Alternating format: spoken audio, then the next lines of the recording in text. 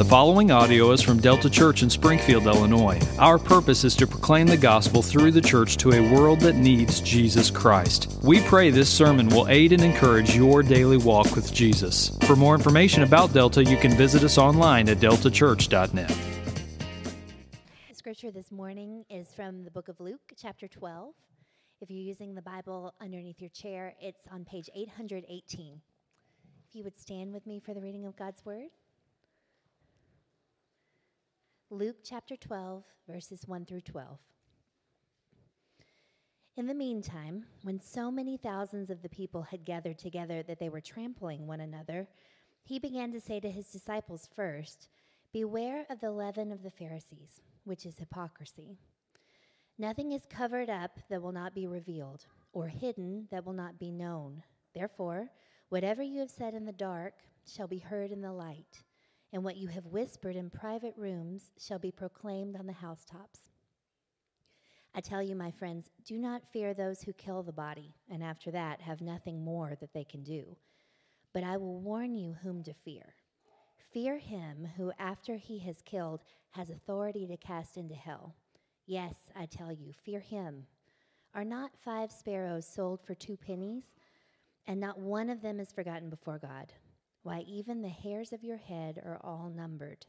Fear not, you are of more value than many sparrows. And I tell you, everyone who acknowledges me before men, the Son of Man also will acknowledge before the angels of God. But the one who denies me before men will be denied before the angels of God. And everyone who speaks a word against the Son of Man will be forgiven. But the one who blasphemes against the Holy Spirit will not be forgiven. And when they bring you before the synagogues and the rulers and the authorities, do not be anxious about how you should defend yourself or what you should say, for the Holy Spirit will teach you in that very hour what you ought to say." This is the word of the Lord. Well, we are back in Luke, and we'll be in Luke for some time. The next 4 Sundays, today being the first of 4 Sundays, if my memory serves me right, will be in Luke. And then after that 4th Sunday is when my family will be going on sabbatical. And so then what you need to know is for the next 4 weeks, you will be having a little sermon series in the book of Psalms. And so the sermon series that we usually do at the beginning of the year, we slid that forward to the beginning of summer. And then also the other brothers, some in the church here, and also others that will be traveling in to serve us God's Word. You guys will work through the book of Philippians. And so that was what will be going on through June and July. And then when we come back in August, we'll pick right back up in Luke, and we'll keep on trucking, okay? So this morning, we are continuing on in our sermon series in Luke, and our sermon title is going to be called this, Fear and Anxiety, and this is going to be a 2-parter. So I think Jesus is talking to his disciples about the fears and the anxieties that his followers can have and do have and experience and face in day-to-day life. And so today is just going to be called Fear and Anxiety, Part 1. And our main idea for this morning out of these 12 verses is going to look like this. For those who follow Jesus, Jesus is the comforter of our fearful, anxious hearts. Anyone just have a little fear this past week over something out of their control? A little anxiety lay hold of your heart. Jesus is no fool. Understatement of the millennium. He knows your hearts. He knows what you've gone through. Maybe you had a week like my week. It just seemed like things were dumped upside down, like twisted and turned, and just things were out of whack and just out of normal rhythms. And I can just feel when that happens because we tend to be creatures of habit. Just our hearts can be fearful. Our hearts can be anxious about all kinds of things. And the good news is that followers of Jesus can know Jesus for who he is. He is the comforter of your heart. He's the good shepherd of your heart. He knows your fears and he knows your anxieties, and he shepherds us and meets us in those places. And that's what we're going to hear and see this morning. So I'm going to pause and pray, ask for the power of the Holy Spirit just to lead this time this morning, so that the words that you hear from me, a mere man, are not just mere words of a man, but truly empowered by the Holy Spirit so that we can see Jesus clearly this morning. Does anyone just have a need to see Jesus clearly this morning? The fog of life just might be thick right now. If life is like a battle, and it can be, the fog of war, so to speak, can just limit our visibilities of Jesus. The temptation is to take 10 looks to troubles and 1 look or no look to Christ. And the encouragement of the Scriptures is take a look to troubles, but then take 10 looks to Christ. So let's just pray for Him to do that right now this morning. Lord, we ask You to do this, to use me, delivering a message from Your Word. We're going to anchor ourselves in the Word of God because we need to see You, the God of the Word, clearly. Holy Spirit, I ask You to do this. Would You give me a vision of Christ, who is my need, as this beggar then attempts, by the power of the Holy Spirit, to lead other beggars to see their need for Jesus. We're all beggars in need of the bread of life. So, Lord Jesus, help us to come to You, to see You clearly. I don't think You invite us to act as though we have no troubles, fears, and anxieties, but You say, take your troubles, fears, and anxieties and bring them straight to Me. So give us clear looks to You, King Jesus. Use me as an instrument in Your hands, empowered by the Holy Spirit this morning. It's in the name of King Jesus I pray these things. Amen. Amen, amen. So if you remember several weeks ago, one of the phrases I said that casts a long shadow over the book of the Gospel of Luke was in Luke chapter 9 when Jesus issued His summons to anyone who would come after Him. Do you remember what He said? For anyone who would come after Me, they must deny self, pick up cross daily, and follow Me. So think of that. Deny yourself. Pick up your cross daily. Follow Me. These are the words of Jesus to anyone who would come and seek after Him as Lord and Savior. Now, admittedly, we've heard these words, and we will not move past these words. Luke specifically wants you to see how these words are meant to infiltrate every corner of our lives. Emotional lives, communicative lives, mental lives, spiritual lives, whatever it is. These words are meant to invade every corner of our lives. So when you think about that, these words, deny self, die daily, follow Me, they are challenging words.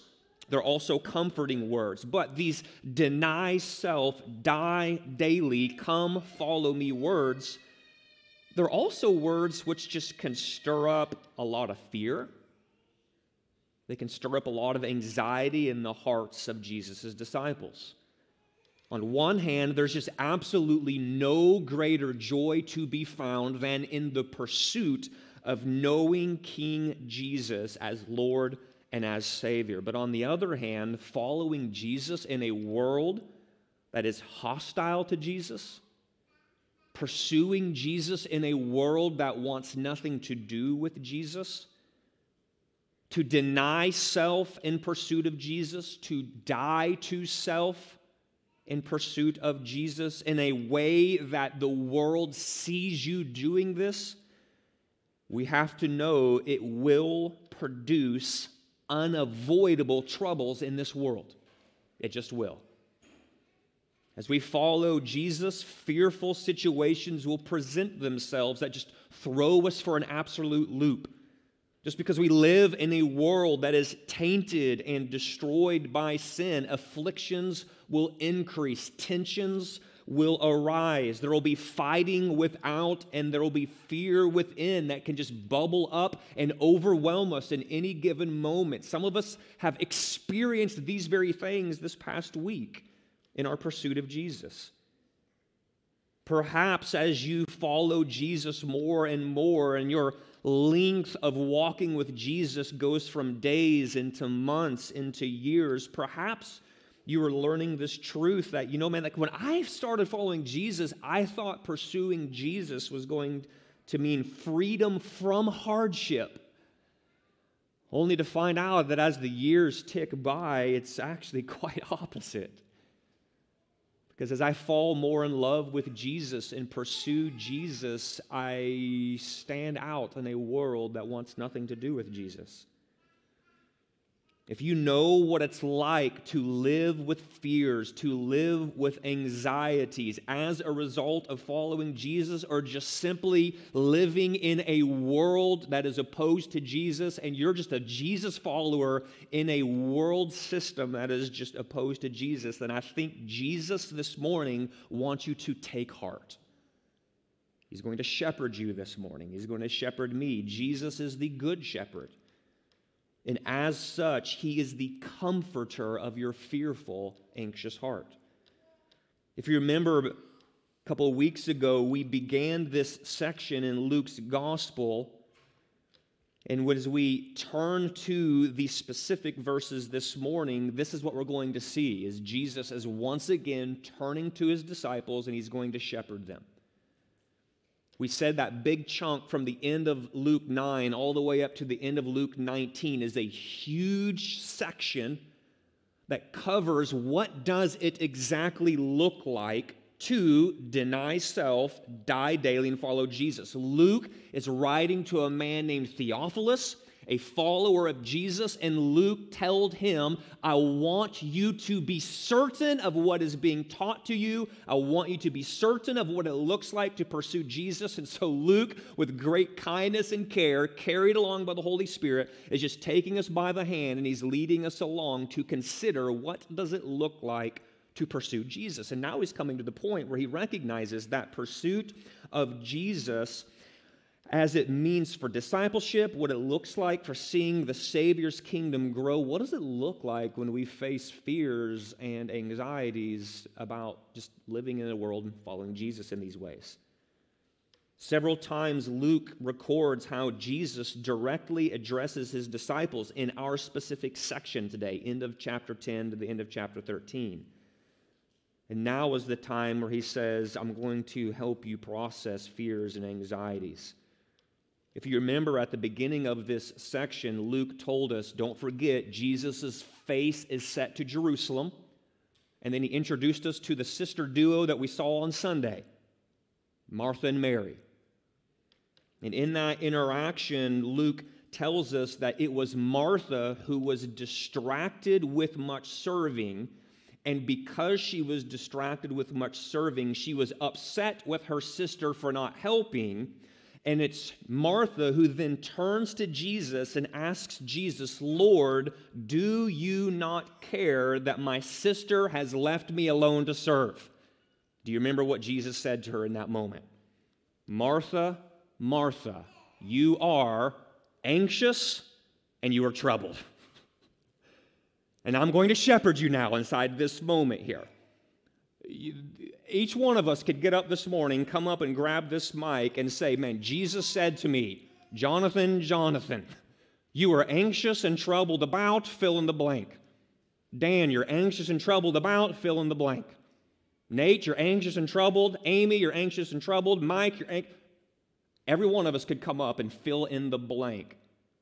So what is Jesus going to say to us? What do we learn here now in Luke 12 as Jesus addressed Martha and Mary? He pressed a little pause to show us just how hypocrisy can lead people astray. He now is going to turn back to his disciples, and he's going to really lean in heavy on the things that can make our hearts fearful and anxious and troubled. Notice that for Martha, her troubled and anxious heart led her to wrongly conclude that Jesus had no care for her and no care for her troubles.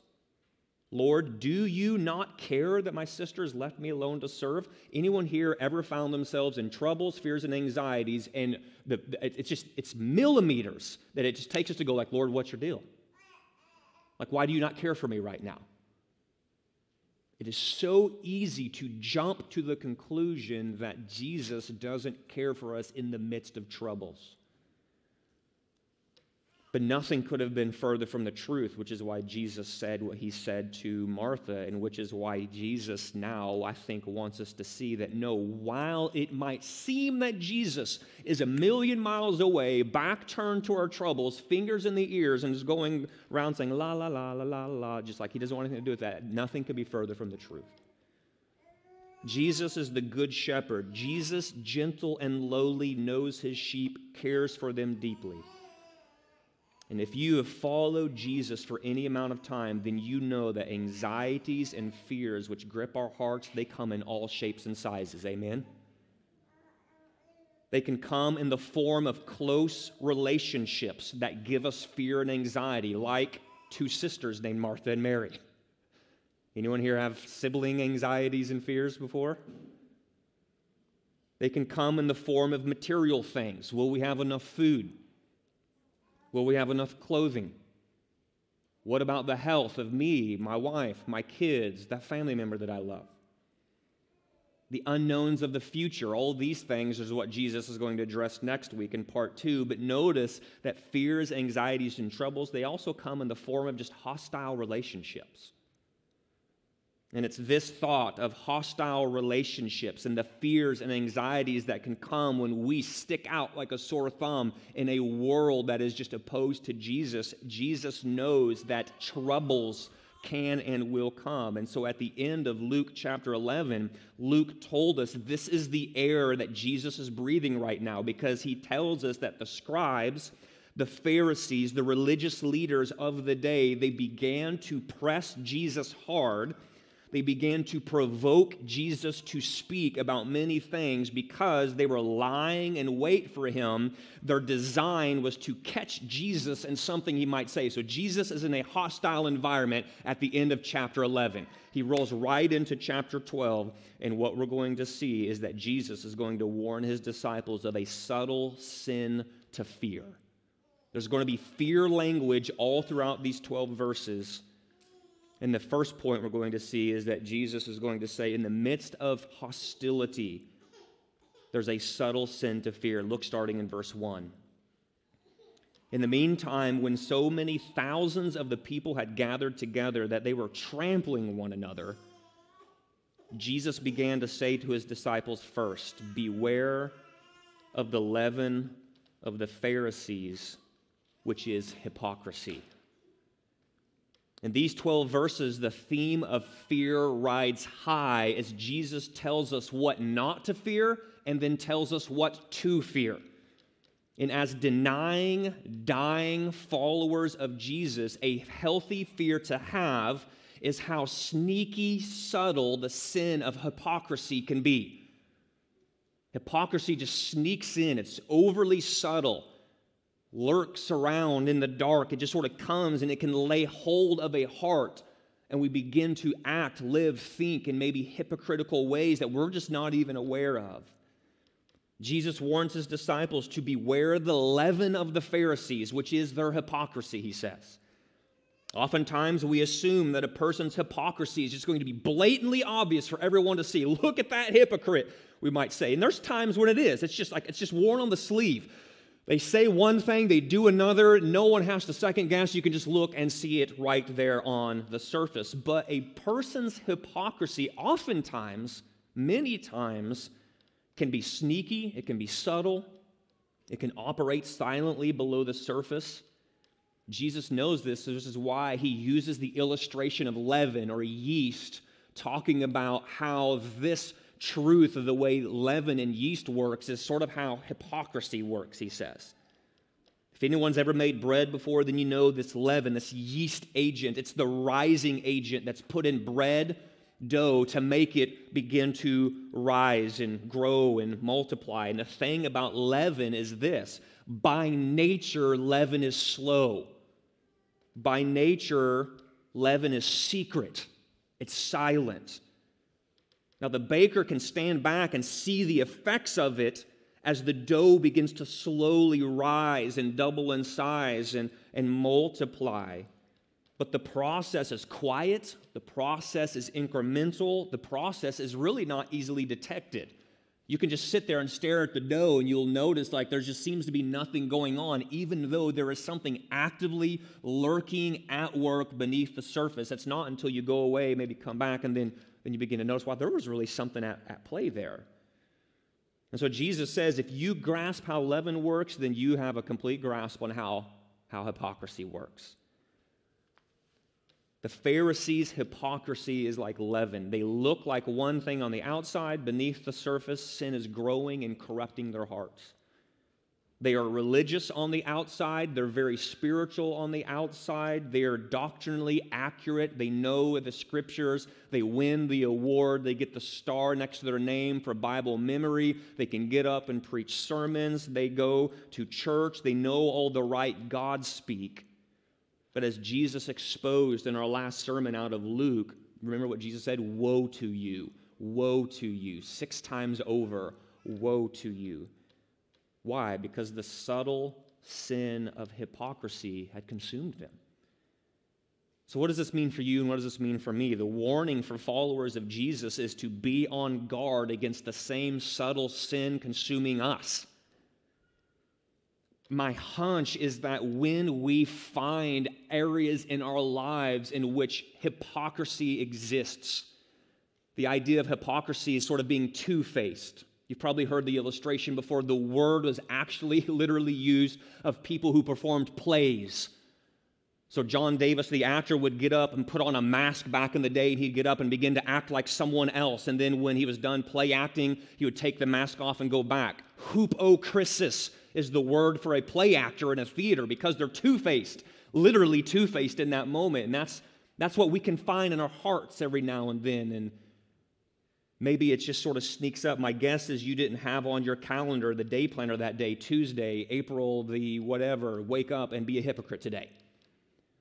It just sort of snuck in and it just sort of lurked in the corners, and we began to operate with lack of integrity, embracing hypocrisy. You see, in order to operate, hypocrisy requires hiddenness. It requires secrecy. It requires darkness. But in calling out the subtle sin of hypocrisy, Jesus says, have this healthy fear. Many, I can just name people that I've bumped into in life who have looked out at the church corporately and have just said, I don't want anything to do with Jesus. I don't want anything to do with Christianity. I don't want anything to do with the church. I don't want anything to do with the Bible. Why? Because the church is filled full of hypocrites. And so what Jesus is saying, be on guard against this. There's probably measures of that being true. The church does have hypocrites in it, but thanks be to God that even hypocrites can find mercy and find grace in the Lord Jesus Christ.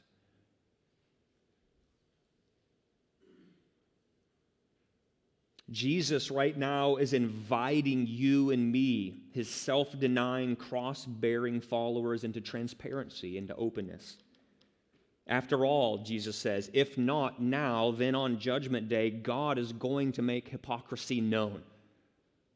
Right? If there's those dark corners of our heart where we're just trying to operate, where we say one thing out openly, but we believe and act in other ways in the hiddenness and the darkness, Jesus says you just need to know, verses 2 and 3, that here's a truth: nothing is covered up that will not be revealed,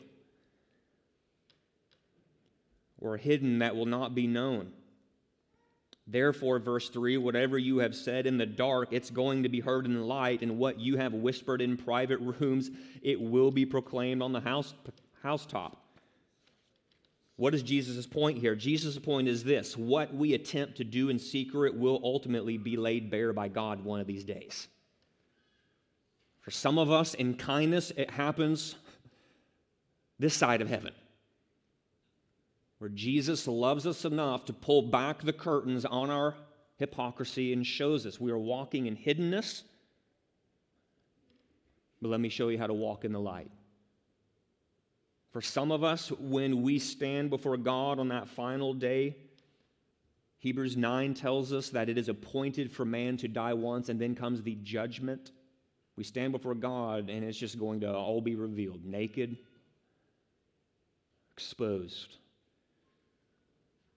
And so this is a sober invitation, I think, on the part of Jesus for his followers to beware of this sin and put it to death when God reveals these areas of hypocrisy in our lives, wherever they might reveal themselves. Notice that Jesus then moves on. So remember, Jesus is in the midst. What's the context here? Jesus is in the midst of hostility. Hypocrites are coming to him. People who look pristine and clean on the outside, whose hearts are full of death and malevolency towards the very things they say they love, are looking to Jesus and in their hypocrisy are leveraging hostility against him. And so Jesus is saying, be on guard against that subtle sin from creeping into your life like leaven into a lump of dough. But he also says this, what you also need to see is a spine-stiffening fear to embrace. So there's a subtle sin to fear, and then there's a spine-stiffening fear to embrace. This is just verses 4 through 7. Look in your Bible, starting there in verse 4. Notice what God's word says. I tell you, my friends, do not fear. Notice how he keeps saying the word fear. Fear 4 times in these verses here. I tell you, my friends, do not fear those who kill the body, and after that have nothing more that they can do. But I will warn you whom to fear. Fear him who, after he is killed, has authority to cast into hell. Yes, I tell you, fear him. Fear, fear, fear. Do not fear, fear this. So what is Jesus saying here? It comes down to this. Here's just an honest truth for us today to grasp and wrap our minds around. A hypocrite can be hostile. Yeah? And a hypocrite can be hostile, especially when their hypocrisy is exposed. So if a hypocrite has up a front and they're operating in a way that they want to be perceived, but back behind that veil they're operating in a way, and someone comes along, tears down the veil of their hypocrisy and exposes them for the hypocrite they are, surely you've seen it, I've seen it before, that hypocrite can become overly hostile at their hypocrisy being exposed. And I think that's what we see here before us as Jesus just got done exposing the hypocrisy of the Pharisees at the end of chapter 11. But here's what Jesus says to his disciples. Do not fear hypocritical hostility when it comes. One of the most extreme forms of hostility a person can bring against another is to kill them. To be so hostile they actually come and say, I'm going to take your life because of my hostility. But Jesus says, do not fear those who kill the body. Ultimately, enemies of the gospel are limited. They're limited in what they can do. Yes, it's true, they can kill the body, as many past and present followers of Jesus know firsthand. But notice what Jesus says. After they kill the body, there is nothing more that they can do. There's nothing more they can do. What's the worst they could do to you, Jesus is saying? The worst they could do to you is take your body. And then what we get to do is go into the book of Philippians chapter 1 and say, well, phenomenal. To die is gain because I get Christ. And if I live, that's phenomenal because I get to grow and run after and telling more people about Christ. And if the people I go about telling Christ when I take my body, great. What I get is gain of going to Christ. So do you see why Paul was so he was unmovable? Because he's like, if I'm going to live, I get the phenomenal privilege of telling people about Jesus. If I die, I get Jesus. And so, no matter what you do to me, it's always gain for me. That's the spine-stiffening fear that Jesus is talking about here.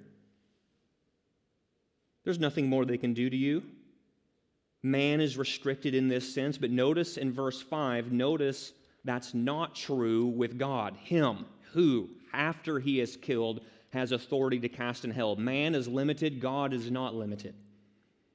The him here, when Jesus says him who after he is killed is authority to cast into hell, the him here is God. And without blinking an eye, Jesus just plainly says to his disciples, to those following him, that God can not only inflict death, but beyond death, God has authority to cast into hell. So he's giving us, you might want to be tempted to fear man, but I'm telling you not to fear man. What I'm telling you to do is to fear him who is in control of physical life and eternal life. That's the one I want you to come and fear. Thus, the spine-stiffening fear to embrace is the proper, good, and right fear of God. That's the spine-stiffening fear to embrace. In a nutshell, to fear God is to live before Him with a reverence. It's to live before Him with an awe that matches the greatness of our God. It's to recognize that glory belongs to my God and Savior. Majesty belongs to my God and Savior. Dominion and authority, these belong to my God and Savior and no one else. And according to Jesus, to fear God is to live wrapped up, enveloped with the confident assurance that my physical life and my eternal life are held in the hands of my God. They're held in no one else's hands. This is why the fear of God stiffens the spine, straightens you up, emboldens you to go and live in a world that is hostile to the things of the gospel and to the things of Christ, to the things of God, to the things of Scripture. The fear of God can and does powerfully shatter the fear of man, because if man in hostility kills the body, then guess what? He's only doing so because God has decided it's my time to go. If I go out and go knock, knock, knock on the door, I'm here to care for you in prayer, and that person responds to you with a measure of hostility, that is the worst that they can do, and God knew it was going to happen, and so it's okay. I don't have to fear that response. I can fear God. Man isn't robbing us of anything in that given moment, but man is actually serving God's plan for my life in that moment. Thus, in this way, the fear of God is that greater fear which cancels the lesser fear of man. So Jesus is saying, don't fear what you're prone to fear, the fear of man. That thing pales in comparison to the God who is worthy to be worshiped, the God who has your physical life and eternal life held in His hands. And when He says it's time to go, it's my time to go. So I can boldly face hostility. I can boldly face opposition. I can boldly open my mouth. I can potentially lose my job. I can potentially ruin a relationship. I can potentially, maybe, I don't know, because in this moment I'm submitting myself to the one who has my life in the hands. And if something happens to me that I wouldn't necessarily have planned for my own life, but it happens to me, one, it has not caught Him off guard. Two, He is the good shepherd, the good God who has me held in His hands. And so if it is what is bad as I think it might be, then it doesn't have to freak me out or catch me off guard, because God is there. He's caring for me. So the fear of God cancels out that lesser fear. Here's a good illustration of this. It can be found in the life of a Russian preacher by the name of Cornelius Martins. He was a pastor preacher in the early, in the 1920s for sure, in Russia. And communism was beginning to take its hold and was in full hold. And in 1920s in the Soviet Union, Cornelius Martins, he was hauled into the office of the local Communist Party boss because of his witness for Christ. He was a preacher, and he was going around boldly telling others about Christ in the midst of a system that does not want anyone to bow to anything else other than the Communist Party. And when he gets hauled in before the Communist Party boss, these two lackeys that were with the Communist Party boss ordered them to strip Martins of his clothes and stand there before them. To this, Martins says, quote, "Don't trouble yourselves, I will undress myself. I do not fear to die, for I shall be going home to the Lord if I do. If God has decided my hour has not come, then you cannot do me any harm here." End quote. As expected, this made the Communist Party boss very unpleasant. Threw the official into a rage.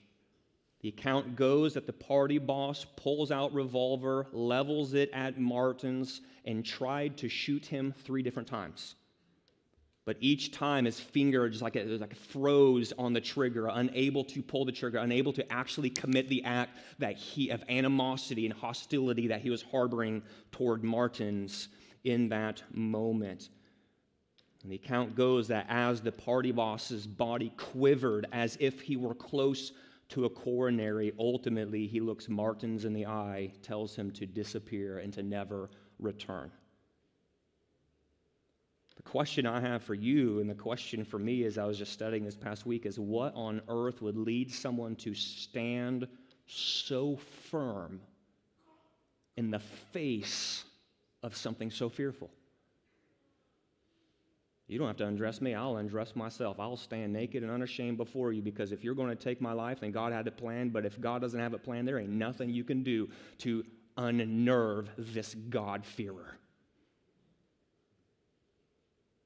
What on earth would lead someone to stand so firm before something so fearful? The answer, I think, is this. Martins was gripped by the spine-stiffening fear of God. That's what it was. Convicted of God's care for him. Are not 5 sparrows sold for 2 pennies, and not one of them is forgotten before God? That's God's care for him and us. Convinced that God knows him. Listen, Martins. Listen, Davis. Even the number of hairs on your head, God knows them. He knows you. And if he knows the number of hairs on your head, then he knows the scenario that you're in. In these realities, anchored feet firmly planted on this foundation, Martins could truly fear not. My hunch is this coming week that you're probably not going to be hauled before the Communist Party boss. Probably not going to have a revolver pulled on you and aimed at you with the intention of it taking your life. But there might come a time when your coworker says, hey, are you one of those Jesus people who believe fill in the blank? You're not one of those Bible people, are you? You're telling me that dead guy, Jesus, were you actually doing that and not the Easter Bunny stuff this past week? Hey, Bill, check this out. Davis believes this. Boss hears about it. Secret plans go into effect. Glass ceiling gets put over you. You're never going to rise up the ranks. What's your hope in that moment of being able to stand up with a spine-stiffening fear of God in that moment? It's recognizing that God knows me in this moment. God cares for me in this moment. And whatever is happening to me is not catching him off guard. And if that is what is going to happen to me in any given moment, then I can just trust God in this moment. I can truly cast myself on him in this moment. Notice this couples really easily to the last point, an anxiety-producing fear to be faced. So there's a spine-stiffening fear to be embraced, but there's this anxiety-producing fear that we need to face, and that's what verses 8 through 12 are all about. Look, starting in your copy of Scripture in verse 8, notice what Jesus continues to teach the disciples and teach you and me. He says, I tell you this, everyone who acknowledges me before men, the Son of Man will acknowledge before the angels of God, but also know this, the one who denies me before men will be denied before the angels of God. Once again, Jesus is shepherding us here right now. The temptation for any disciple is to remain silent before hostile opposition to Jesus, hostile opposition to his gospel. Anyone ever been there before? Like the door of opportunity lands in your lap, and I can count them off. If you're like, tell me some stories, I'll tell you some stories in my life where it's like you're just sitting there minding your own business, and all of a sudden someone just like, just plops something on your lap, and you're like, oh no, like it's go time. I'm on. Eyes and ears and hearts and minds are like they're glued to my lips. What is he going to say about X right now? And the temptation in that moment is to remain silent. Yeah? Anyone ever felt that before? I'm not going to open my mouth right now because I know if I open my mouth, this is what's going to come. Social pressure can cause us to clam up, fear of job loss, promotion, denial, relational damage, and more. All these things can turn our mouth into like a cotton ball in an instant. Anxieties blossom as we just crunch that quick mental math and we calculate the cost. If I speak up for Jesus now, I know that this will happen. And so we find ourselves in that weird place. What are we going to do? In our day, just in Jesus' day, fearful anxiety about following Christ, it's a real issue. And here's what I love about Jesus. Jesus knows this. Jesus knows this. That's why he says there in verse 11, notice what he says in verse 11, do not be anxious. Do not be anxious. Yes, I know there can be anxiety producing fear before men. You see that in verses 8 and 9, right? Everyone who acknowledges me before men, the one who denies me before men. Jesus realizes that when we are standing before men, the fear of man can lead us to clam up and to withhold speaking for Christ. I know that there can be anxiety producing fear before men. Jesus also says down in verse 11, yes, I also know this, that there can be anxiety-producing fear when in hostile territory. Notice what verse 11 says there. When they bring you before the synagogues and the rulers and the authorities. When you find yourself in places where like just the ground, the territory, the ethos, the vibe is we are hostile to the things of Jesus. This can be an anxiety-producing fear. And notice then in verse 10, Jesus even knows that there will be times when we lose our nerve and speak a word against the Son of Man. Do you see that there in verse 10? Everyone who speaks a word against the Son of Man. Now, we can speak a word against the Son of Man like Peter did. You remember what Peter did? Didn't you follow Jesus? It wasn't me. Weren't you a follower of Jesus? It wasn't me. No, I'm pretty sure you were one of the followers of Jesus, and it says he called down like curses. I am not that follower of Jesus. Some of us have been there before. Peter's story isn't theory, it's the real deal. Denied Jesus in that way. Some of us can and have spoken a word against Jesus by just failing to stand up for him. By saying nothing, you were saying something in that moment. Buddies were ragging on Jesus, bringing him down, punking him out, just saying insane things that you just know weren't true. And instead of just saying, guys, that's not true, or I think you guys have a misunderstanding here in this moment, our silence spoke louder than if we actually spoke. And we spoke against Jesus in that way by not speaking up. Notice the compassion that Jesus has towards us. Look at verse 10 again. Everyone who speaks a word against the Son of Man will be forgiven. Is this good news? It's good news. But notice that Jesus says, but, in verse 10, the one who blasphemes against the Holy Spirit, this is one who will not be forgiven. Will not be forgiven.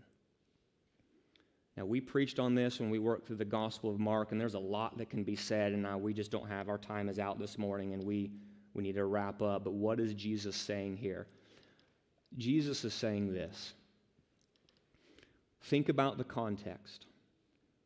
The Pharisees, the religious leaders, the rulers, the ones who were supposed to and were seen in the eyes of others, like these are the ones who have it right. What are they consistently doing? This is what Mark teaches us.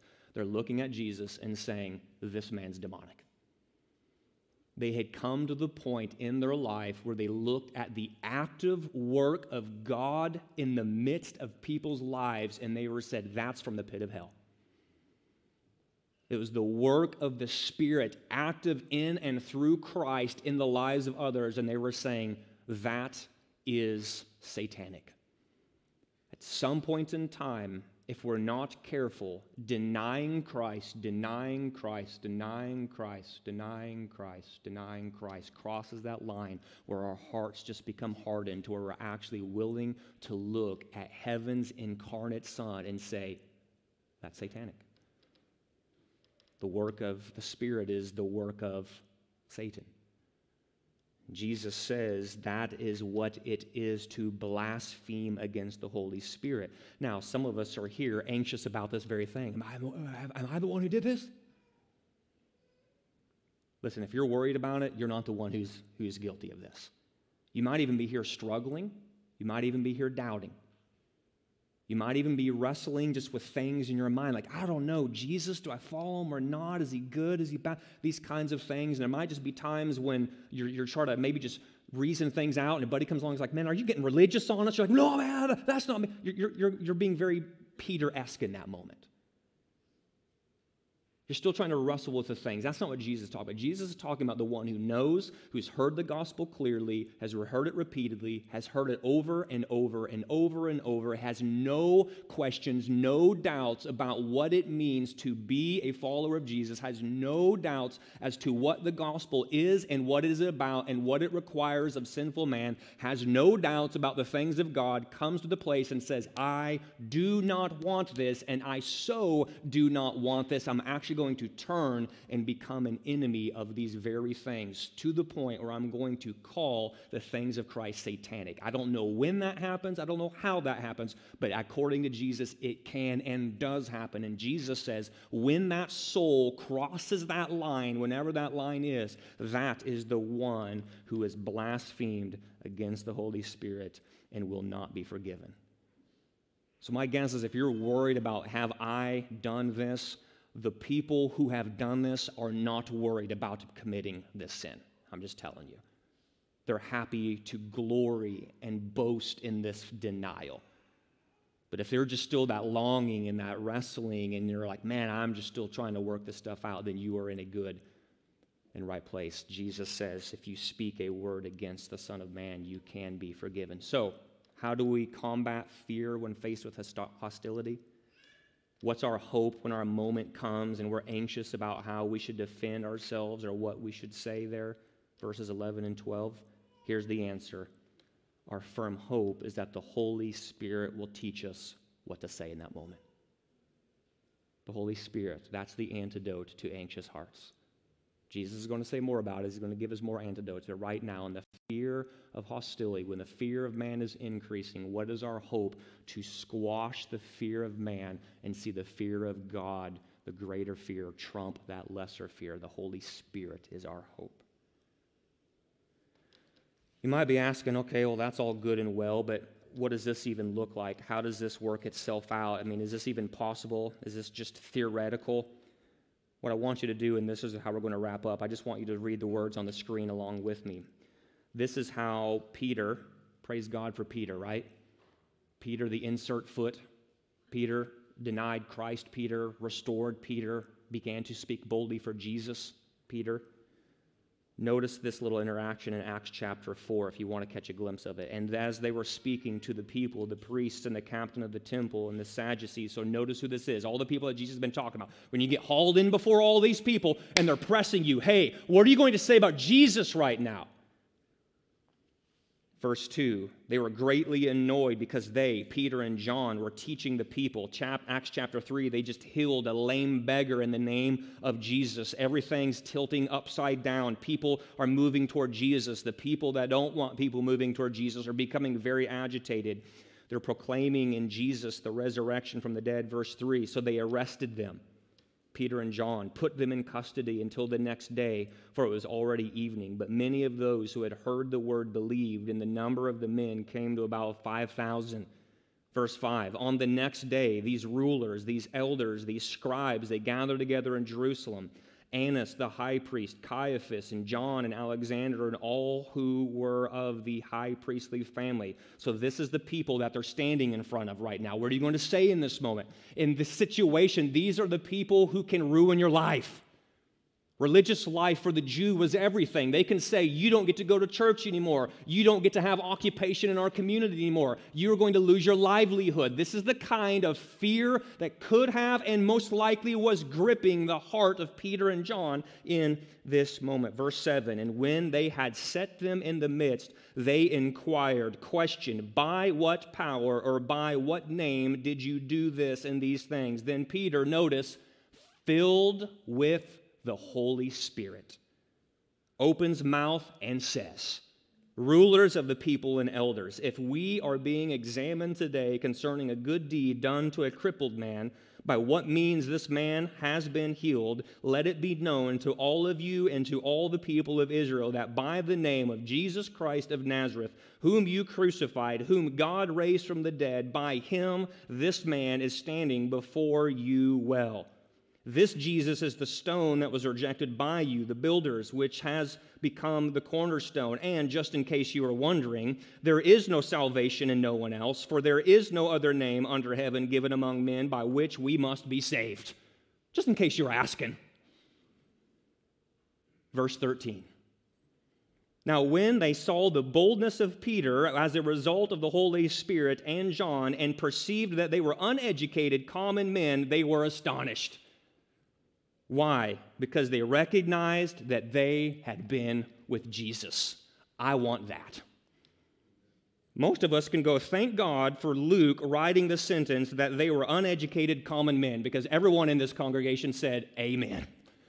Here's a whole bunch of uneducated common men. What is your hope when the guy at work, the gal at work says, the Jesus stuff, resurrection stuff, is that you? Do you really believe this? And you go,